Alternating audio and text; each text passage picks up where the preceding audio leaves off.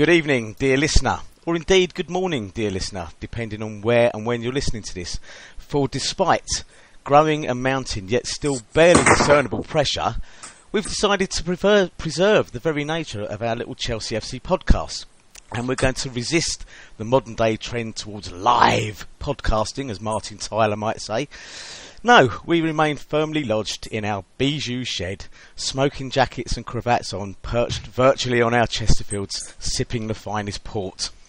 Well, folks, tonight was going to be all about the theme of our disastrous exits from the Champions League and FA Cup, followed by our plucky draw against the mighty West Ham on Saturday. However, as is the way these days, other truly disastrous events put the travails of our football club into some sort of perspective. Whilst I'm sure we don't need to underline our sorrow at the events of this week in Brussels, one thing it does prove is that Mr. Bill Shankly's oft-quoted, "Football isn't a matter of life and death. It's more important than that," really is utter bollocks. Sorry, Shanks, I know the context was very different, but nothing is more important than life or death, especially not football. Moving on, we will be discussing the 3 games since our last podcast. And yes, it is just 3 games, which does mean we've been surprisingly regular of late, which in itself is a worrying development to the very nature of our podcast. Remember, folks, we pod when we want. Tonight, I have the pleasure of introducing 3 of the most stellar minds ever to have been assembled in the podding shed, or, as others might call them, the regulars. I am always pleased to welcome the ever-entertaining and our very own Jeremy Beadle, at Dr. Blue Bio, a.k.a. Donal, presumably without the Dutch national anthem. Good evening, Donal. That's your pause. Good evening. I was just pausing where the Dutch national anthem might have been, had things been different. Excellent. Good evening, all. Good evening. He's joined by our very own Jeremy Paxman, in the form of the razor-sharp-witted So Contrary, also known as Mark. Good evening, Mark. Good evening. And finally, he's moved from super sub to our very own last line of defence, our very own Jeremy Irons, the beautifully spoken, suave and sophisticated at Goalie59, also known as Clayton. Evening, Clayton. If it was visual, I'd look behind me to see who you were actually talking about. But thank you very much, Tony. I appreciate that. Okay, which leaves me somewhat in the only other Jeremy I could think of, which was Jeremy Kyle. So, paternity. I have my paternity test at the ready, and if we want to kick off, we will. Part 1, we're just going to talk about the 3 games. I'd like to start with you, Mark, of course, and I'd like a general view of your view of the past 3 games, starting with PSG and leading to wheresoever you wish. Okay, thank you very much. Well, last time we podcasted, we ended on giving a forecast for the following 2 games, PSG and Everton. And I don't think any of us were too specific. We were all a bit vague. And I think really the reason that we were all a bit vague is we knew what was coming, but we didn't have the guts to say it. Because we're all fans and we don't want to be despondent and negative before the event. But in my own mind, I feared the worst, to be honest. So, PSG, excuse me, PSG, we went a goal behind. I thought we did well to come back, and for a period of time, everyone was buoyant. I mean, we were playing well, we were rising to the challenge. If we could have got the next goal, it would have been game on. But as soon as they got another one, you know, they just pricked our balloon, basically, and the whole place deflated. And there was no way we were going to score enough goals to come back from that. So I think we did our best. I think it was an honest performance. The truth is, they were a bit better than us. I thought they kept the ball very well. Ibrahimovic, he's a bit of an arrogant tosspot, but actually he is quite good. I mean, he's big and strong, sort of Mickey Droy with technical skills. You know, in the end, we can't really be complaining too much about getting beaten.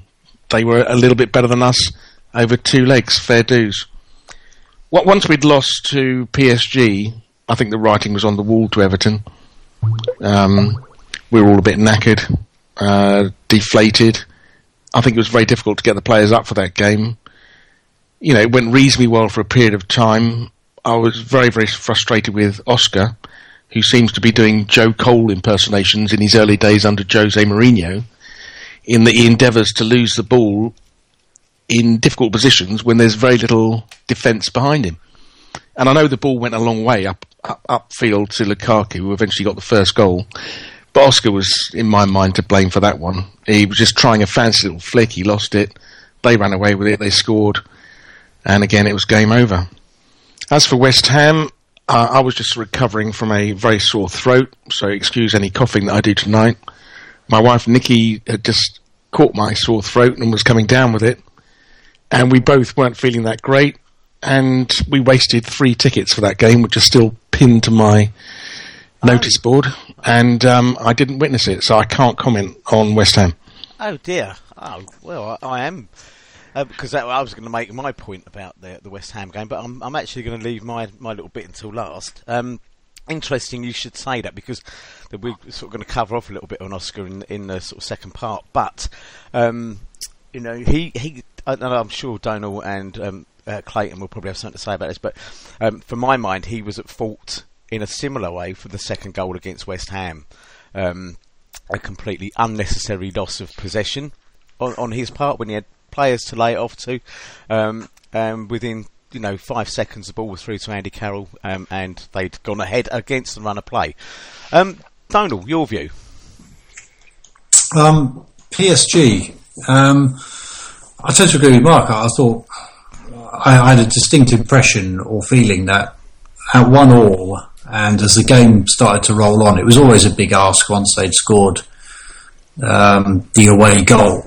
But I thought we looked more likely to score as the game was running on. They did keep the ball very well. Particularly in the first half, we seemed to struggle to press, and it does come back to something I think we've talked about before. Is we seem to have become a team that's not able to press the ball, and that seems to be so much part of the modern game, that cohesive pressing keeps breaking down. But that said, I thought by the time the second half was ticking away, I thought we were nicking the ball off them a lot. That they were, finding it hard to thread the ball and get in behind the midfield. And then just as I was thinking that, they played that little ball in behind, and that little ball in behind, the advancing back four, seems to be killing us lately. Several goals, West Ham was one of the Everton goals like that, I think it was. We seem to be getting picked off as they push up outside the penalty box. The ball gets slipped in the channel, either between the centre backs or between centre back and full back, and we're too slow to turn or too slow to cover across, or the player playing the ball has too much time to pick his spot, and we're getting done by it. But I thought with PSG, like Mark says, for 60 minutes we were certainly in the game. 70 minutes, whatever. Once they got that second goal, understandably, your legs are going to go and your head's going to go a bit, and we were never coming back from that. But up until that point, I thought we were actually starting to get on top of them. But just of late, we're starting to leak 2 goals a game again, and very often it's coming against the run of play. But it is those little balls in behind the back four, whichever way it's getting organised, it's not working at the moment. Everton was just 2 bad teams, really. They were no better than us, and I think the early signal was, for me, Costa, who's been so focused of late, he allowed Gareth Barry, who was shithousing all day, to get him off his stride quite early on, and that was always a bad sign. And disappointingly, Barry got sent off about an hour and a half too late, basically. No, you know, it's. But I'm not making, you know, Costa. You know, just unnecessary. So, and you know, all the time you're thinking that Lukaku's never scored against Chelsea, never really played very well against Chelsea. Up he pops with 2 goals, but you know, it was a poor performance. West Ham, you know, first 20 minutes, we didn't look at all, you know, organised in midfield. They were playing through quite easily, but you know, after they scored their first goal, I thought, you know, I mean, I didn't see the last. I saw it up to just before Carroll scored, and at that point, I had to head out. I sort of was feeling quite early showing at the cinema. Was it done? No, I was having to go and collect a young person. Okay, I think that's a fair excuse. Thank you, Mark.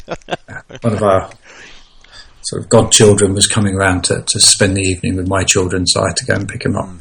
So, but up until that point, I thought we were, you know, we looked more likely to score. Certainly the second half, we started well and looked well on top, and you know, had finished the first half pretty well too. So, and I thought John Obi Mikel was outstanding all day. I thought he just seemed to hold the whole team together on Saturday. You know, even their first goal, that was a really good tackle. It just, unfortunately for him, went straight to Lanzini. But you know, he was everywhere. He seemed to get hold of the ball. He was moving. He was very positive as well. There was lots of runs upfield, bringing the ball up, you know, making space, etc., etc. And I thought it was a great performance by Mikel. And you know, I think they deserved a draw. You know, West Ham didn't do enough for me to justify winning it, I thought. But again, it's those little breakdowns in defence are costing us big time again. You know, there was a period there where we weren't conceding, or maybe conceding the odd goal now suddenly. And maybe that's understandable with the changes of personnel. They're having to jig the back four about a lot. But, you know, it's causing problems again. Indeed. Clayton, I'm going to sadly take you back to PSG. I know you've already discussed it once on our not a rival, our friendly Chelsea fancast. But looking back at that, and you know, I mean, I did come back from the cinema. I did kind of bring myself to watch the highlights package of that game, and for me, I mean, the sort of Diego Costa injury seemed to be a big turning point in that game as well. But do you think this has made us and the rest of English clubs third tier in Europe? Not necessarily. I don't think so. What Mark said was spot on insofar as I think we were all sitting on a fence that we knew which way the wind was blowing, and we didn't actually. We lived in hope more than expectation as getting through against PSG. I think PSG are a good side. I don't think they're a great side. I think we did okay against them. I think, and very few things I actually agree with Gus about recently, but he actually said that we showed them too much respect for the first 20 minutes when we really didn't have much of the ball, and I think he's probably right, but I mean, whose fault is that? I think that we did very well to get back. We scored a fantastic goal, and for the rest of that half, I think we had the upper hand. I think in the back of my mind there was always you thought maybe they had another gear that they could move up to, but I think we played really well, and I think if we would have scored a second goal, I think we could have won that tie. When Costa went off, it was game over. I mean, the whole body language of the team, perhaps, you know, in hindsight, just it was like, well, if he ain't there, who is going to score? And as it happened, nobody. I mean, once PSG had scored, and it was quite actually a fortunate goal. I mean, it's a long time ago, but it was actually a ricochet that actually put them through. So that was one of those cases when our defence was perhaps not so much at fault. But so I think the result we got in Paris was a decent result. A different sort of Chelsea a couple of years ago might have actually held on and got something out of that. So I think, I mean, my view, and I know it's hard to say, is if we would have got through, I don't actually think we would have, got anywhere near what we did in 2012. So that was disappointing. And then I suspect that the Everton, as the guys have said, it might have been quite difficult to lift the team. But I do wonder. I think that there's a couple of things. The game reminded me a lot of the game that we played when the Fat Spanish Waiter was in charge, when we went to Swansea for the second leg of the League Cup. And we were 2-0 down. And apart from the ball boy kicking, you were sitting there and you were just waiting for us to do something. And we didn't do anything. And I think we went into the Everton game with exactly the same approach. There was no taking it to them. Now, I think there's two things. I think one, I agree with Costa, and Costa did get frustrated, but they were systematically kicking him. He got absolutely no protection from the referee, and by the time he got sent off, we were 2-0 down, so the game was gone. So I sort of blame him, but I don't really, because I actually think that he got no protection. Not only didn't get any protection from the referee, but where were his teammates doing likewise to Everton? Nowhere. And up until 70 minutes, Everton were as poor as we were. That for me, that was the most frustrating thing about losing to Everton, is that they weren't any good either. I mean, they were just as bad as we. They were misplacing passes. Up until that point, I don't think Thibaut had anything to do. And then I don't actually remember Oscar giving the ball away, but it comes as no surprise. But I'm sorry, there is no, however good a player Lukaku is, and may well be in the future, there is no way that guy should have got where he got. He should have been put in the stand a long time before he get anywhere near the penalty area. I think he beat Asby. We had the hands behind the back shuffle from Branner.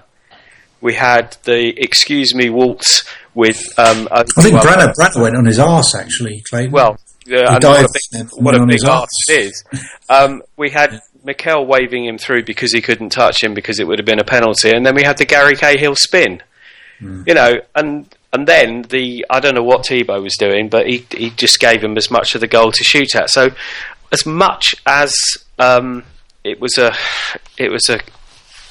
good goal, it was a terrible goal to concede, and that was what, 75, 76. So we weren't that far away from getting something out of that game, but it was just, it was just indicative of a really, really poor season.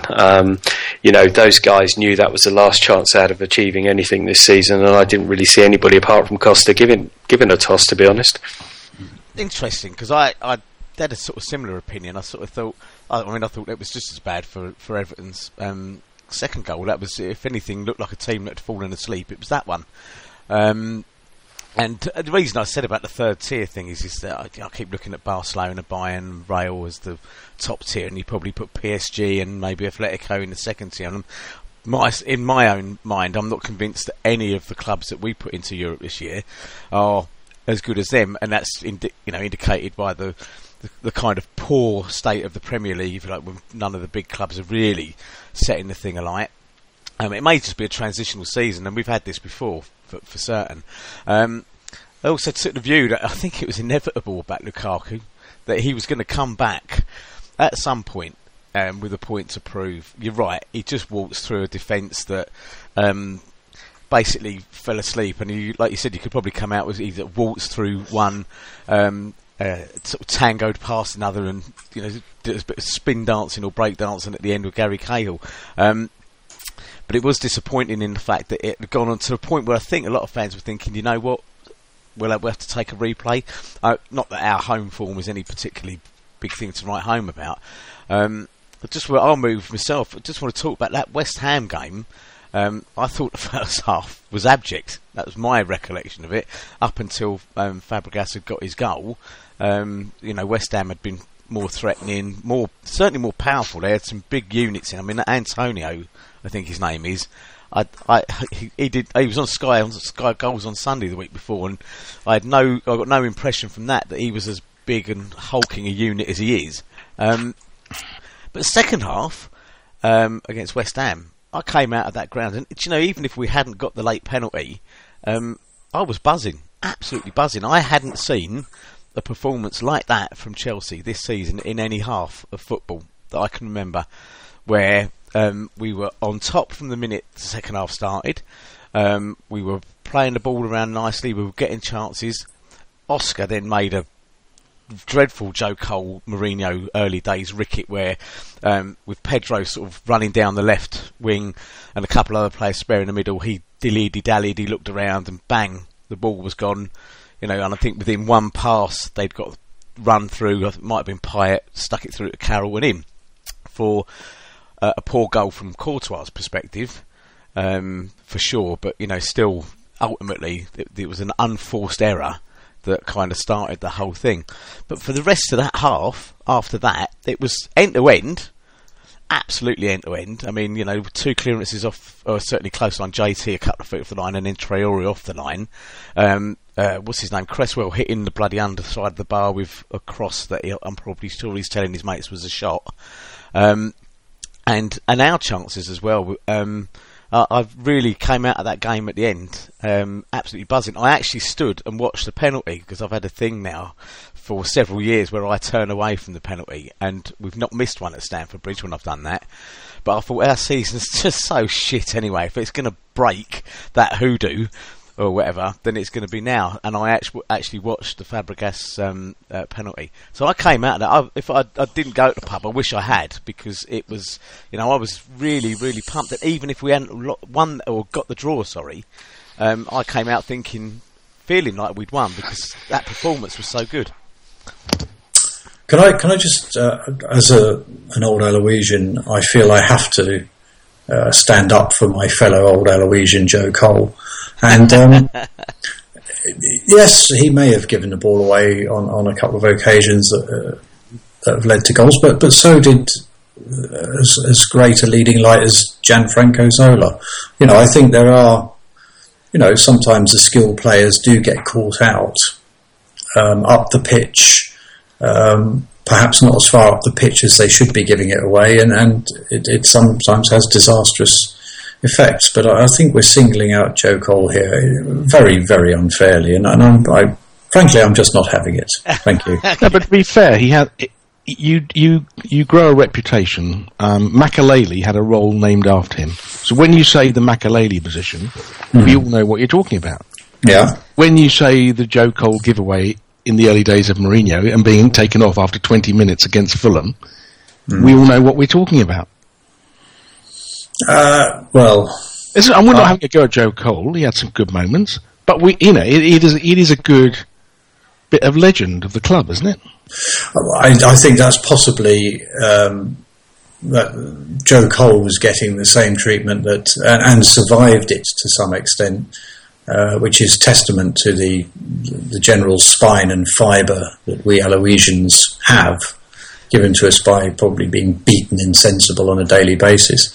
That's the Cuadrados, the Salahs, even the Hazards have not been able to produce, and that is there's a skillful player, I'm going to make shit of him and undermine him publicly as often as I can, which was Mourinho's way with the highly skilled player. I think to a degree it's a bit of a fan trait as well. I wrote an article last week where I said that kind of trigger happy culture that our owner has and the board or whatever within the club seems to have spread a little bit to the fans with this. He's had a bad game, therefore we've got to get rid of him. Get what you can for him. I mean, the Twitterati have given it about a bad game, a bad 15 minutes you might have. Yeah, God, they don't even give you a whole game anymore. No, I suppose not. But you come on as a sub in the 85th minute. You give the ball away once. That's it. They should sell you. Yeah, but they're today. Should we sell Courtois? And I'm thinking, do you know what? We sold one good goalkeeper. I think the last thing we need to be doing is selling another good goalkeeper on the basis of the fact that he's had a bit of bad form with a pretty shitty defence in front of him. I mean, the thing that got me more about Saturday, more than anything else that annoyed me, and it's a growing annoyance an annoyance with me and Gus Hiddink, because we're going to talk about it a bit later on. But it's this insistence that after a not bad run of games where we were a bit of a patched up defence, but you saw Ivanovic playing better at centre back than he's ever done at right back this season, for sure. And it's back to the old, let's put some square pegs in round holes. Let's have a natural right back at left back and put a bloke who's... Am I the only one who's thought that maybe Azpilicueta hasn't shone at right back as much as I thought he would, particularly in the last few games? That's not to say he's been rubbish, it's just to say that you would have thought, given the way he's performed on the left-hand side, that he would be that and more moving back to his natural right-hand side. But in actual fact, I thought he's not played that brilliantly. I think he's probably cowed by just playing in a very, very much misfiring team. If you've got a 6-cylinder car and 4 cylinders aren't firing, chances are, the fifth one's going to go, and then probably the last one they'll all be out of sync. Well, Willian has obviously gone as well. I mean, last couple of games he's been giving a ball away and not looked sharp, because he's probably hit the wall by now. Indeed, I think so. Yeah, Mark, do you have any thoughts on this? I mean, are we just being overly picky on the players, or is it? I mean, I must admit, I thought in the first half I was one of those that was standing there saying they're already in the deck chairs, they're already at the beach bar, and then the second half they were like the fire brigade. I just thought they were excellent, and I know you weren't there, but that's just my view. But I don't know. Any thoughts on the way things have been with the players like that? What we've said? You mean being over picky too quickly? Yes. Well, I think that's just the way of the world, isn't it? I mean, you've got to blame Twitter for that. I mean, we all give instant opinions. Would you come in from the garden, Mark? Because you appear to have gone out into the garden. He's not having another bar. Is that better? Yes, that is, yeah. So I was just out the back having a smoke. Yeah, that's what it sounded like. Oh, dear. Right, come on, let's move on then. Okay, then. Clayton, some last thoughts from you, then, on what we've been discussing. I sort of a couple of things, really, because you were talking about West Ham. I thought that we were abject for a large part of the first half. I thought that it was quite interesting because I know it's a Chelsea podcast, but West Ham in the first half, I think it showed to me how much you need experience and you need a winner in your side to achieve anything, because they were so far superior to us in the first half that they should have basically been about 2 or 3 up by the time half-time. They should have had the game won.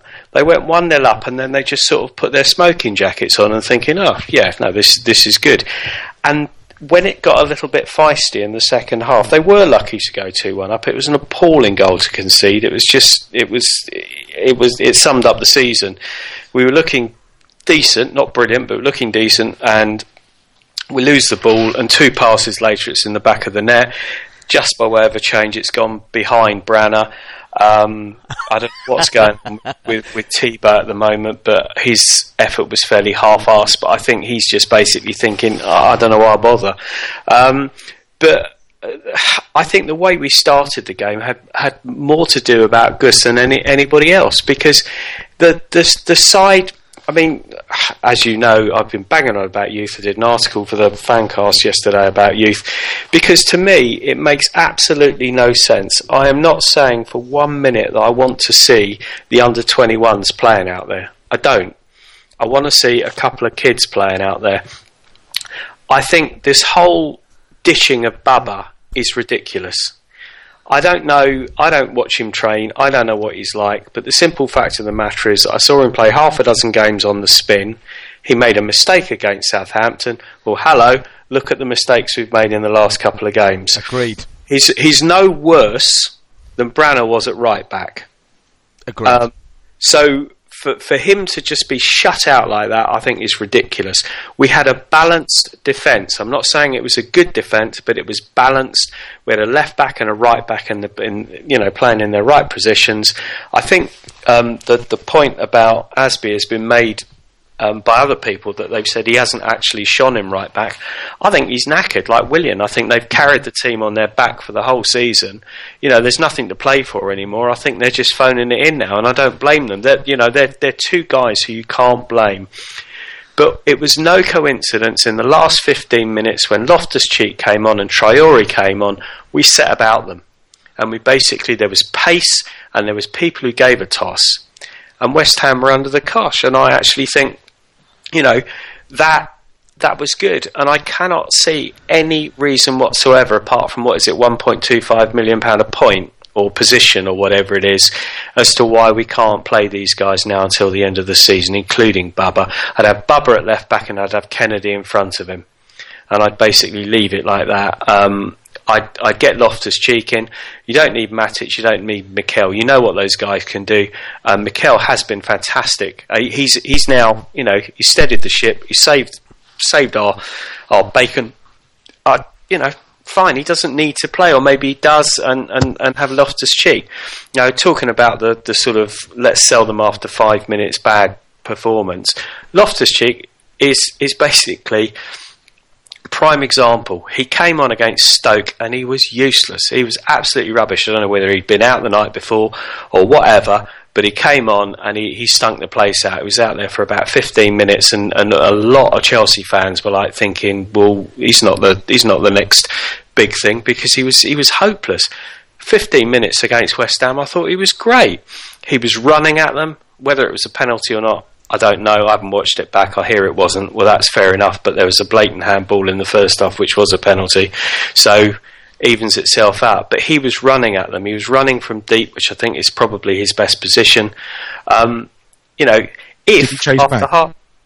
Yeah, he did. He was chasing back. He was actually putting himself about. I know exactly. The Stoke thing. I think we probably talked about it last time we were on, when he just watched somebody walks away with the ball. He was putting himself about, and I just think the thing is with him, we've got 7 games that don't matter, apart from obviously Spurs at home. Put him in. If he stinks the place out and he's no good, fine, we know. But we ain't going to know by bringing him on for 10 minutes every 5 minutes, Yeah. We're not going to find anything out. I agree. And I was part of that Twitterati debate about Courtois. I'm absolutely disgusted. I'm disgusted with the fact that people want Hazard out the door, they want Courtois out the door. These guys haven't played well this year. We don't know the psychological damage that's been done by Mourinho. We don't know what's going on behind the scenes. The club is not a happy club. Now, I personally, because I'm not a professional footballer, I can't see how all of that can make you not perform as well as you should do. But Thibaut's 23, Hazard's 22. I mean, this is, for Hazard's first bad season. Thibaut's only had 1 season with us. With Atletico, he was fantastic. With last year, I thought he was very good. I mean, I don't know. I really just, I think I despair. I think people just don't know they're born. They'll be happy Hazard's gone and Marco Marin's running around next season. Great, well done. Yeah, well done. You got him out of the club, Yeah. Who do you want? You want Hilario back, do you? I know everybody. The problem. No, they don't want those, Clayton. No, I know. But they probably want they want Rodriguez or whoever he is from Madrid. Whoever's the next. I know. Sexy player that Madrid or Barcelona or someone in the Bundesliga has. There's always someone else that's going to be better. And like you say, how you can just write off a player like Hazard, I just frankly find it. You know what Courtois' biggest problem is? He's not Petr Cech. Yeah. And people can't forgive him for not being Petr Cech. And that is unfair. But then Petr Cech, was coming in for criticism in the last couple of seasons. People said he'd gone. People have selective memories, yeah. They said he'd gone, he wasn't coming for the high ball anymore, right. He was this, he was that, It's... It is interesting, because I have to say, Clayton, was a rant worthy of David Chidgey himself, I think. Please, I couldn't possibly take that sort of level of accolade. It was superb, mate. And a definite one which I agree with as well. I mean, Ruben Loftus-Cheek, I thought, was fantastic when he came on against West Ham. He even if it wasn't a penalty, and I still think it was marginal, I take Goose's point of view that the initial contact happened on the line, which therefore makes it part of the box, in my view. But irrespective of that, you win some, you lose some. But he ran into that space like a fucking steam train, right, to get into that space. And if I think it was Antonio that clipped him, if he hadn't gone anywhere near it, he had a great chance, a goal-scoring opportunity. Okay. And it was good to see. It was good to see. It was almost the polar opposite. Well, it was the polar opposite, or almost the polar opposite of his performance against Stoke.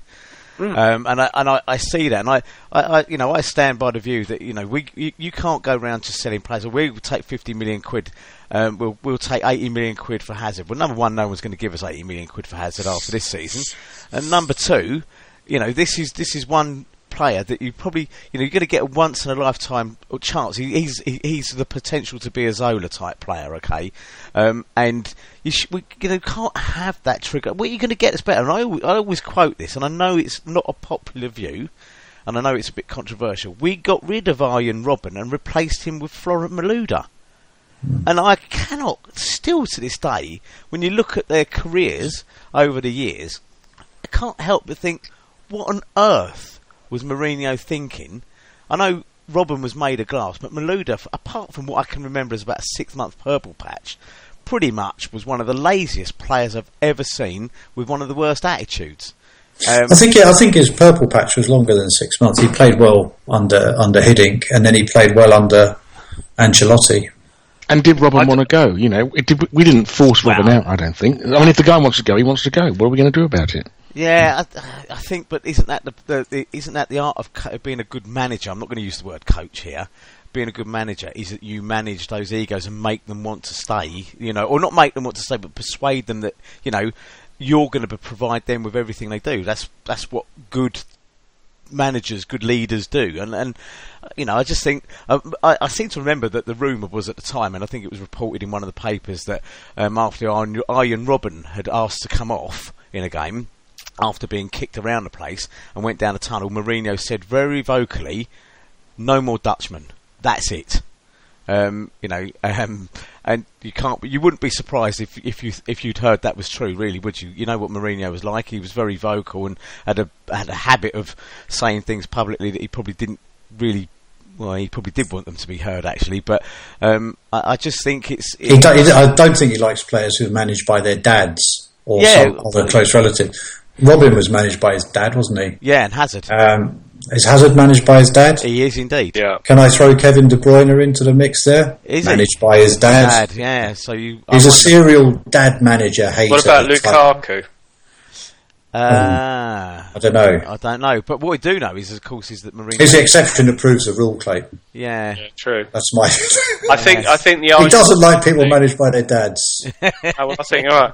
Arjen Robben, I think it was the Liverpool away leg in the Champions League, the first one that we had, where he refused to play, and then he brought him on for a last 10 minutes, and I think that's what did for him. I think Mourinho got rid of him after that. Yeah, indeed. I bet there's a German word for hating people who are managed by their dads. One of those big, long German words. Probably.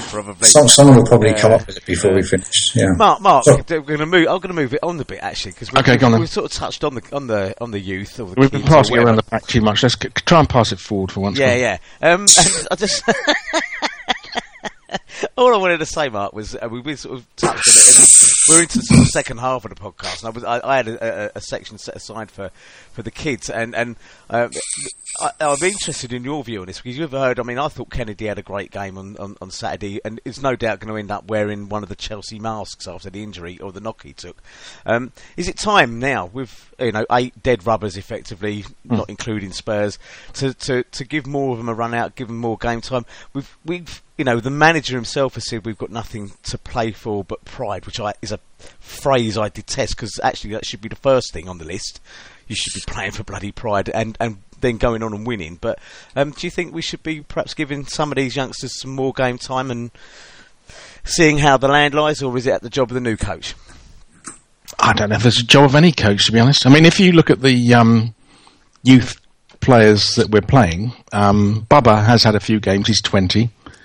Zuma is only 21, and he'd still be playing if he didn't get injured. Traore gets a few games, and I'm sure he'll get more. He's only 20. Kennedy's only 20. Ruben Loftus-Cheek is making a few cameos. He's only 20. And as you said just now, actually, Courtois is only 22, and Hazard's only 23. If I got that the right way around, 22 and 23. So I think we are. There are youth players in the team. Actually, I think youth may be a bit of a misnomer, and I think what people are more likely trying to say, but they're not saying it, is they want to see homegrown players as opposed to youth. Because as I've just quoted, a list of 7 players there who are young. So what's wrong with playing Kennedy? Who's only what's wrong with playing Hazard, who's only 23? That is youth. I mean, what more do you want? That's a good point, actually. I haven't really thought about that. So what people want, I think, is homegrown. That's what they're really saying. As in through the academy? Through the academy. And what is homegrown? Is homegrown Ruben Loftus-Cheek, who was there from the age of 8? 8, yeah. Or is it someone who we buy in at 16, Kakuta, and then we develop for a couple of years? Or is it Kennedy, who we bought in at 19? Or should we go back to the fetus and we only bring fetuses whose both parents... I don't remember him. ...swear a declaration that they are true blue Chelsea fans and that their great-grandparents were Chelsea fans, and they have to show full allegiance to the club. So a lineage is what you're looking for? Well, that's what... Yeah. So I think what people really want is not necessarily young players. They want homegrown, and what they want is people who they think are blue, true blues through and through. So if you cut them open, they'd bleed a bit of blue blood. And if you pull down their shorts, they'd have blue is the colour tattooed on their cock. Just to show their allegiance. Which I've got, by the way. All right. Actually, when I had it done, the tattoo artist said, look, it's a shame to waste the canvas. So he carried on and he put in football is a game. We're all together, winning is our aim. So cheer us on through the sun, and he had to stop at that point. Oh, dear. But in my defence, it was a cold day. So to be honest, if you ask me honestly, I would say abandon the youth setup. It's going back to days that no longer exist. 100 years ago, people worked in the mill. In the afternoons, they'd cycle up the Hovis delivery to the house at the top of the cobbled street. And then they jogged down the hill to their local club. Days. And they, that was it. Everyone who played for the team knew everyone's family. They all came from the same streets. And that's how it was. It's a bygone age that's gone. If you look at a car manufacturer today, they don't make everything themselves. They buy it in. They buy in electrical systems, the raw steel, the glass, the tyres. They're assemblers. What is wrong with us just being an assembler like everybody else? It's the modern world. Forget the youth. It's not our job to develop youth. Actually, I've read a very interesting article the other day about some player who was in the Chelsea Academy, and he's now at Luton. And he did say that the problem with the academy is that when you get into the academy, you think you've made it. And the parents are already getting excited about the gravy train. They can see vicariously through their son, here is their route to get a big house and a couple of decent cars in the driveway. And what they're really aiming for is the first contract, 60 grand a week, Ruben Loftus-Cheek. They're not interested in whether the son turns into a great player. It's just the lifestyle that they're after. And I think academies actually are doing more damage than good. And we're cultivating people from the age of 8 who actually shouldn't be even thinking that they've made it at that age. They should be at school like everybody else. That was magnificent. I literally am speechless. That was Churchillian. in my view. Thank you very much. Bromley, that's you and Clayton tonight. My word, you've.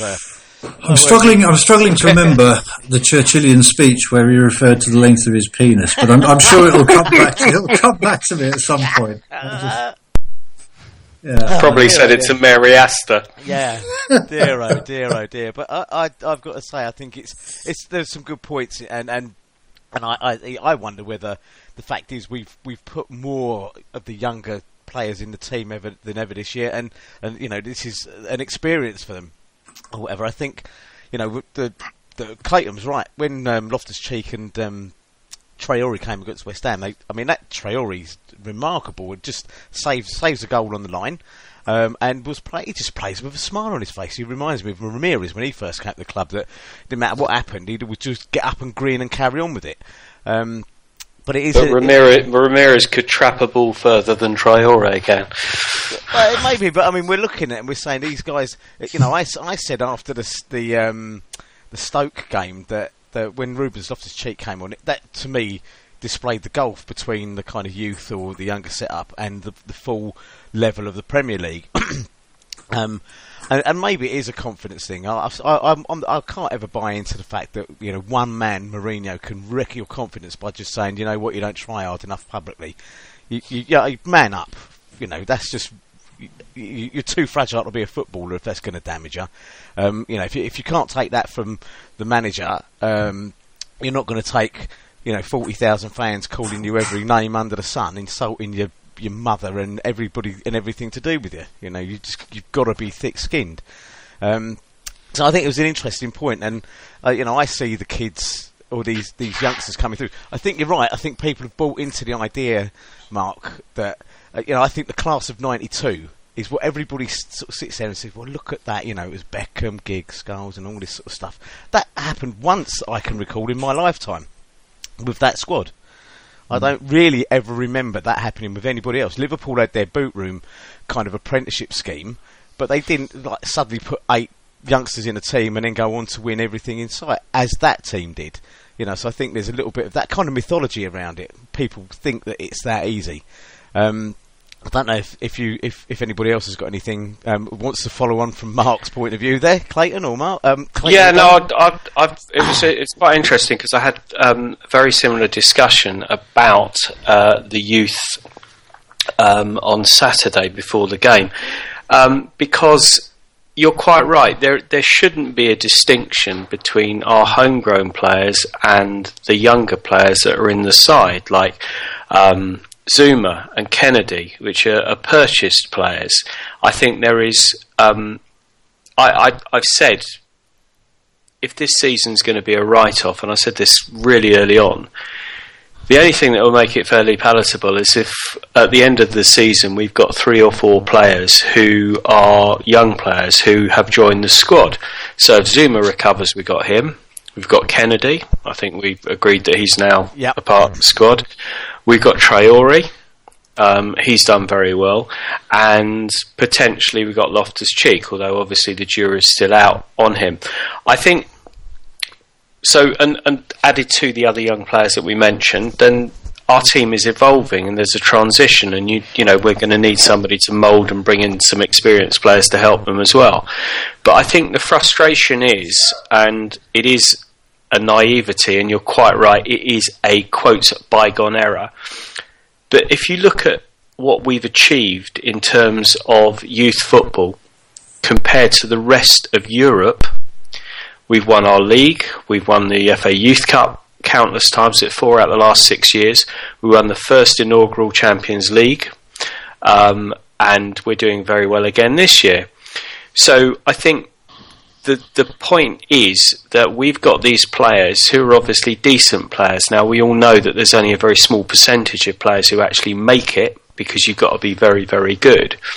But I think, as fans, we want to know whether the Lewis Bakers, the Dom Solankis, the Izzy Browns, the Tammy Abrahams, the Jake Salter-Clark, these guys are decent players. And I think that it would be a crying shame if we never ever saw them play in the first team or were given any sort of a chance. And now is the time that they can be given a chance, because there's nothing on any of the games. So if you play a Jake Salter-Clark at centre half in one of the games, obviously the other guys I mentioned are out on loan, but you got Tammy Abrahams. I think, I'd love to see him come on for 15, 20 minutes.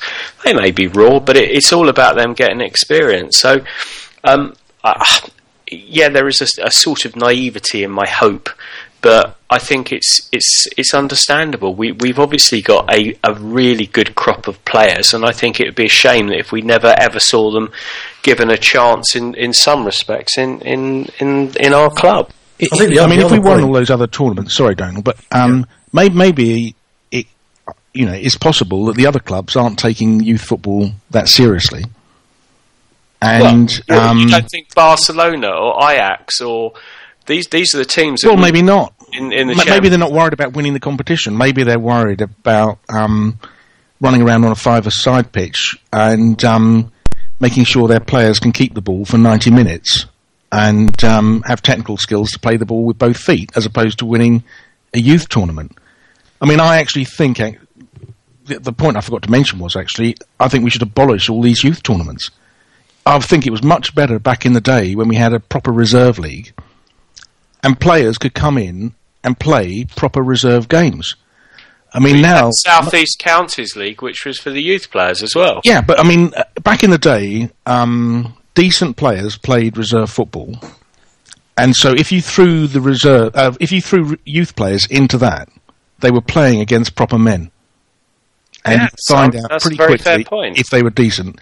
It's all very well playing against Fulham in a Youth Cup final or whatever it was, and thinking, we've won it, we're the bee's knees. But back in the day, when John Dempsey was coming back from an injury and he had to play 3 games in the reserves, and you were a 16-year-old kid who had to play up against John Dempsey, and you were a forward, if you survived that without running off crying and whimpering, you were man enough to get into the first team, and you got your chance. There's no way of proving yourself anymore. It's all delusional. Wow. No, I don't disagree with what you're saying, but the point is that our kids must be good. Because we beat Fulham in the Youth Cup. Oh, come on, Clayton. No, because we're beating the elite of Europe in the Champions League trophy. So, what else can they be compared to? They can't be compared to anything else because nobody's actually given them a chance to play against John Dempsey. Okay, well, in 5 years' time, let's see what the new player is that Barcelona have just signed from Argentina, who's meant to be the new Messi. Let's see what he's like. And if he really is Messi, arguing against myself, there's a couple of Barcelona youth players playing at Stoke at the moment, so I think that probably answers my... Well, that would be a lot better education. Yeah, absolutely, but they're not Barcelona youth. Yeah, but Barcelona players and Real Madrid players play in the... is it the second or third division, don't they? Yeah. So they do. Good, isn't it? They get something of what you're talking about, Mark.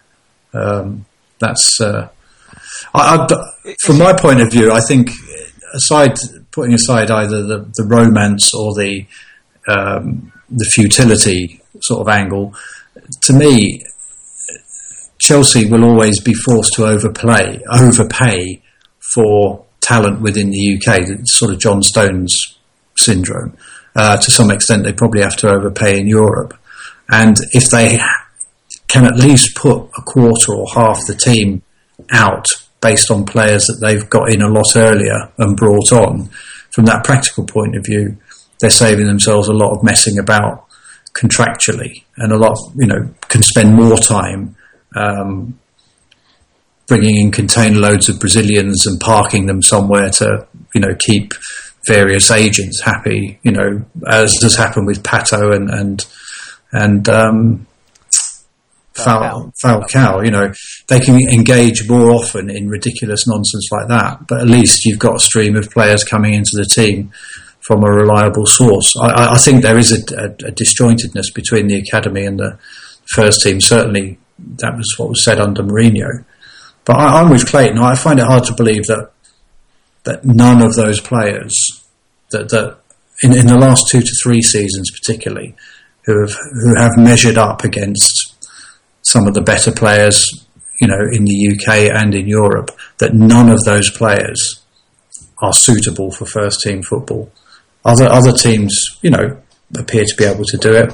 I'm not saying it should be a wholesale 11 or anything like that, but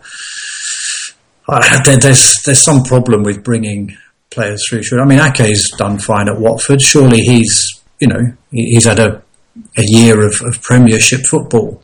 Oh, is that interesting what you're saying there? Well, why wouldn't he be back next year to play for Chelsea? Well, because he along with Charlie Musonda, and I think it's Christensen.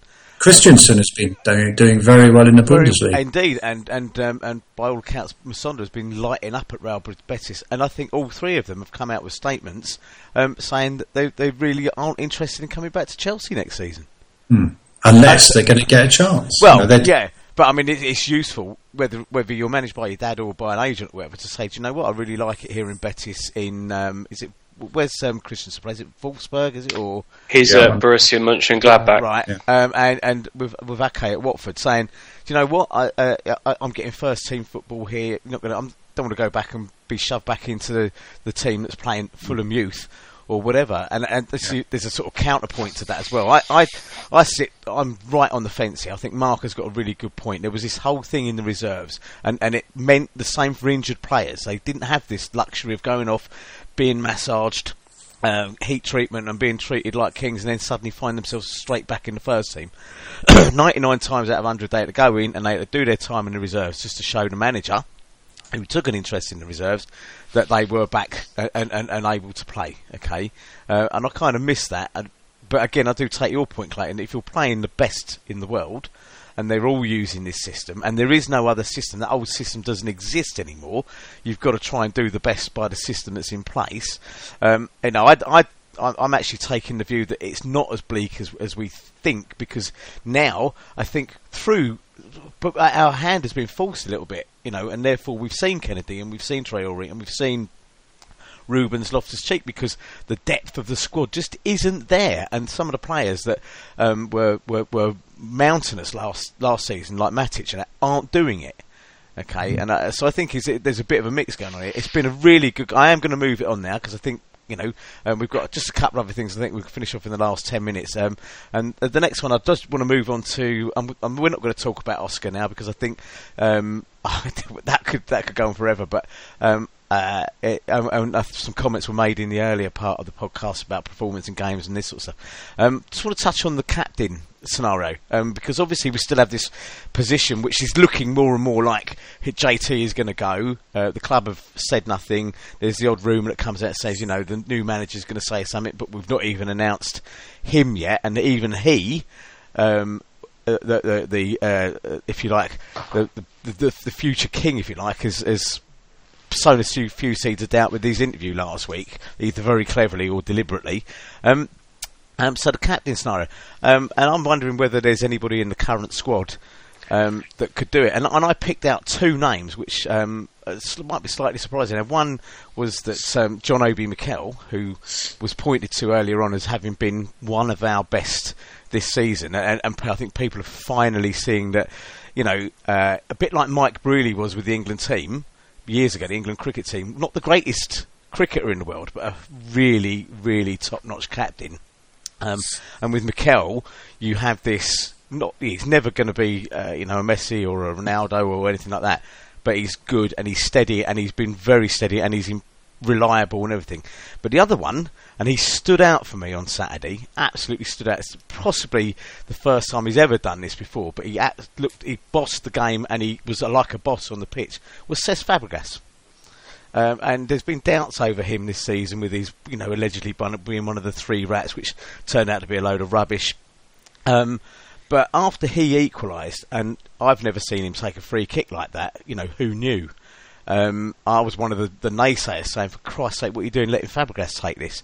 But he had a magnificent game to me on Saturday. He was my man of the match for Chelsea by some distance, and I just wonder what other people thought. They were pretty much... And I don't include Ivanovic in this because I don't think Ivanovic is a captain. Anybody? I don't think Mikel, because I think Mikel is a very good player. I've always been a big fan, and I've always despaired at the amount of abuse he's got from people, which I think has not been deserved. But I don't see him as a captain. The one person I'd make captain would be Kurt Zouma. If he comes back and he's back to where he was, I'd make him captain. I know he's young, but I think that's what you need. I think he's got all the heart, he's got all the spirit. I'd just sling him in there. I really would. I think John Terry was quite young when they made him captain. I mean, you have to wonder whether somebody who's earning £120,000 a minute or whatever it is they earn these days is actually. Have we lost Clayton? Oh, I'll try ringing Clayton in. I think we may well have just lost him there accidentally. Donal or Mark, would either of you like to pick up on that subject? I don't have a strong opinion on the captaincy. You come back to this debate about does English football sort of ascribe to the captaincy all these sort of mythical powers, whereas on the continent, etc., it's just whoever wants it, or whoever's the most senior player, or whoever's got the freshest smelling shower gel. I don't know what they decide it on, but I don't think there's anyone that stands out to me at the moment. If we're talking about the chest beating warrior style captaincy, no one really stands out as wanting that. Costa's probably too much of a hothead. You want someone who's got a bit of diplomacy in there as well. It'll be interesting to see who is made captain, but at the moment I don't think there's. I sympathise with players who don't necessarily want the captaincy if it brings a big responsibility with it. Some people sort of naturally lead and want that sort of thing. No one jumps out to me at the moment as looking like they want it that much, but I may be wrong. Mark. Hello. What would you think? Oh, sorry. Miles away there. I was admiring my tattoo for a minute. Oh dear! I think Nick, our glorious leader and our producer of this show, is not going to have much trouble coming up with a title for this one. Any thoughts on the captain scenario? No, not really. But Clayton mentioned Kurt Zouma. Actually, I was pleased to see a video clip of him yesterday in the gym on the bicycle. So he's putting a bit of pressure on his knee, which is positive. Obviously, won't be back for this season. No, I mean, I think a lot of it comes down to personality. And you can't judge a personality by seeing them running around on the pitch. What are they like in the dressing room? What are they like on the coach? What are they like around the other players? How driven are they? I think John Terry has been a great leader.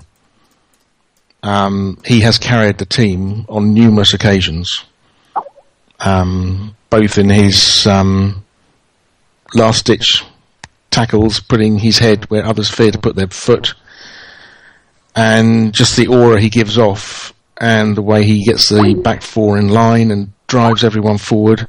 He is a proper leader of a team. He's a proper captain. I can't think of anyone like that. I don't know. I really don't know what Zouma's personality is like. He's very young, I think. Well, that doesn't matter. Terry was young. I mean, if he is a natural leader, he can be that. And Cesc, I don't really know. I would have thought he'd have been a captain by now if he was going to be a captain. He probably just wants to play on the ball in midfield and not worry too much about what everybody else is up to. Okay, it was just, from my perspective, I saw a guy, really cajoling players, and you start to just wonder, sometimes these players step up to it eventually when the chips are down, and he genuinely sort of drove us forward on Saturday against West Ham. So it was just a conversation. I think ultimately I wouldn't be surprised if it is Conte that he brings somebody in with him. Clayton, are you back with us? I am. I know. I never was away. Oh, no. You never was, but you definitely. Why don't you stop your sentence halfway then? Yeah. couldn't hear me. Well, that was I was just trying to be a drama queen. Oh, you're trying to be enigmatic. Yeah, absolutely. I mean, players who go missing just part way through a game like that, like Joe Cole, for example. Do you remember that Joe Cole who used to do that? I don't know about Cesc being our captain. I'm not. I mean, I think he has played well. I think if Conte does come in and turns him into our Pirlo, then I'm happy for him to be in our midfield next year. I think one of the problems I've thought this season is that our midfield is a bit too passive. I think we've got too many slow players. We need a box-to-box player, and I don't know if we've got room for a Mikel and a Fabregas together. I think they both do, or certainly on Saturday they were decent, but I don't actually believe that we create very much, and I don't believe that we create much of a threat. So it might be sacrosanct after his excellent performance on Saturday, but if Cesc wasn't there next year, I don't think I'd be that upset. Actually, talking about not creating very much, does anyone else think, I know this is going to sound really awful, that Willian is a little bit overrated? It's an interesting one, because I think, as we said earlier, he seems to have carried the team, and as the for me, the whole thing's died off a little bit now, and the Gus reign has produced, I think it's 7 draws out of 8 games at home in the Premier League or something like that. And I wonder whether, like Donald said, he's become a little disheartened or whatever with it, because he was by far and away, he was scoring those goals from the free kicks, and we looked like we had a free kick specialist on it. But he hasn't done that for a little while. He's got close a couple of times, and he had one on Saturday versus West Ham. I think he's just knackered, Mark. I don't really mean that, actually. I mean,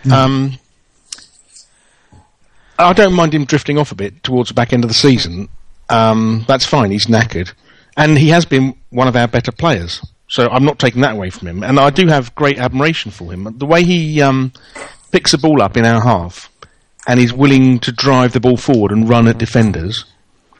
And for a little chap, his heart, in terms of wanting to run at people and maybe take a heavy tackle, is very, very admirable. But his final pass sometimes, well, he just doesn't make one. He sort of stops when he gets to the box. And he doesn't shoot quite as often as he could. So he has been fantastic for us in that he's better than the rest of us, but maybe that's because the rest of us have been pretty poor, and he's therefore stood up a bit. But is he all that, really? I think if you wind back to last season, everybody said Willian's really, really good, but he's got no end product. And at the beginning of this season, certainly for the first 3-4 months, he had an end product because he was the only one that was scoring. He was the only one that was making things happen, albeit most of his goals are from dead ball situations rather than from open play. I think he's a very decent player, but I know exactly what you mean, and I think at the moment we can't judge him because I think he's just basically finally run out of puff. But yeah, overrated is probably, I know what you mean. I don't know if it's the right thing to say about him because I think he's a good player. Yeah, I don't want to be harsh on him because I like him. I know. That's what I'm saying. I don't think you're being harsh. I know exactly what you're saying. I think he's a very good player, but he's not a great player. Donald. Yeah, I suppose it's, what's a great player? Is he a great all-rounder? No, he's got a lot of pace. He's got a lot of. He's very good on the ball. He would form in a well-functioning team. He has quite a devastating effect. Yes, he possibly doesn't score as many goals as a player of his skill. You'd expect a player of his skill to score, but. Yeah, I mean, great. Is he good? Is he great? I don't know. He's certainly. I'm not sure who you'd replace him with. Would be my question. I don't know. People might look at Payet and Mahrez and people like that, but I think they're different types of, a different class type of player. I like him. Ascribing greatness to players is always a bit dodgy, but. I think he's one that we need to keep, and I think in a better functioning team, he can be quite devastating. Would be my view. Yeah. Okay. I'm going to move on now into the final part, which is parish notices and a few plugs and AOB.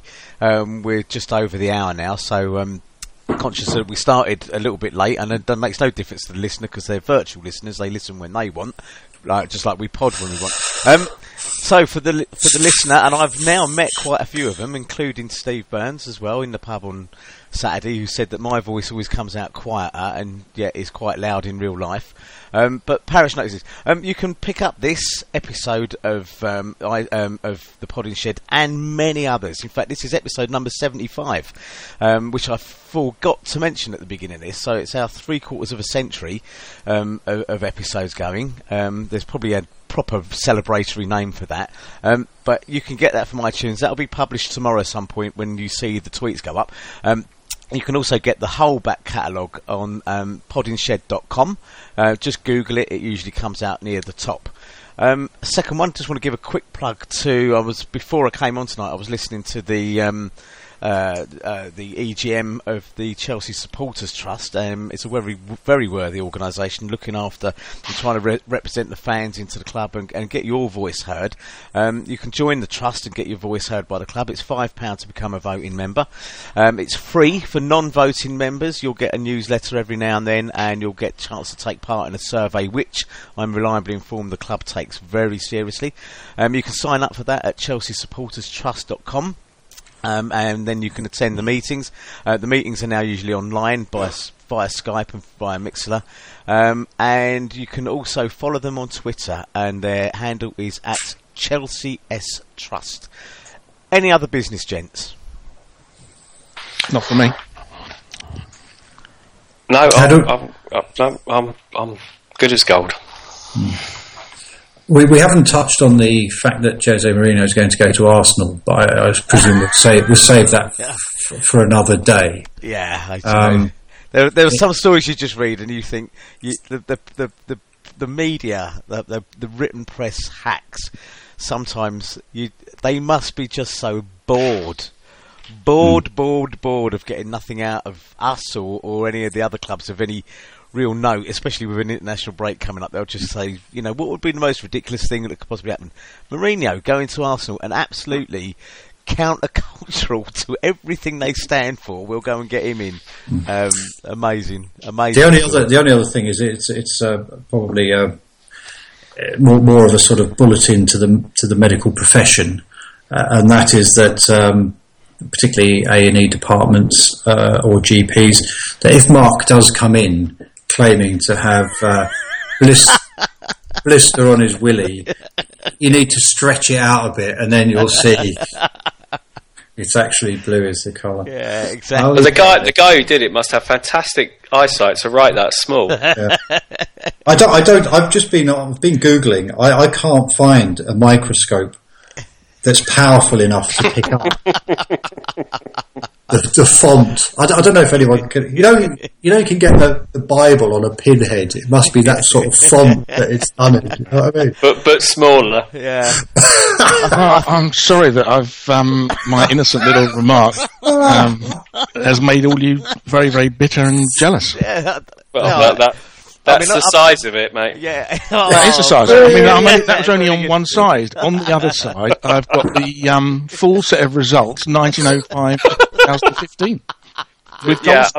I'll tell Rick Glanville, the club historian, that they're there if he's ever looking for any research.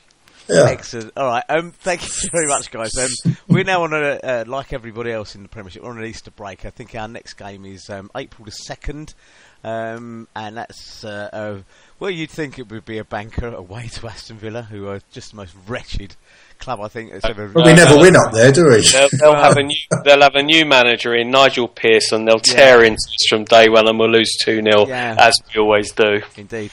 Our second game after that is around the 9th of April and away at Swansea. So we'll probably won't be podding until at least the guy after the Swansea game, unless something dramatic happens at the club.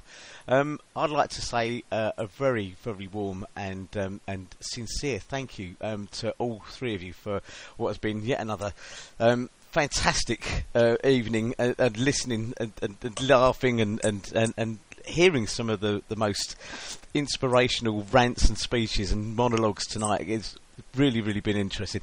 And it shows you that really all you ever need to get the most paltry amount of success, which is what we get told we got, is a decent spine. And you chaps tonight have been a fantastic spine.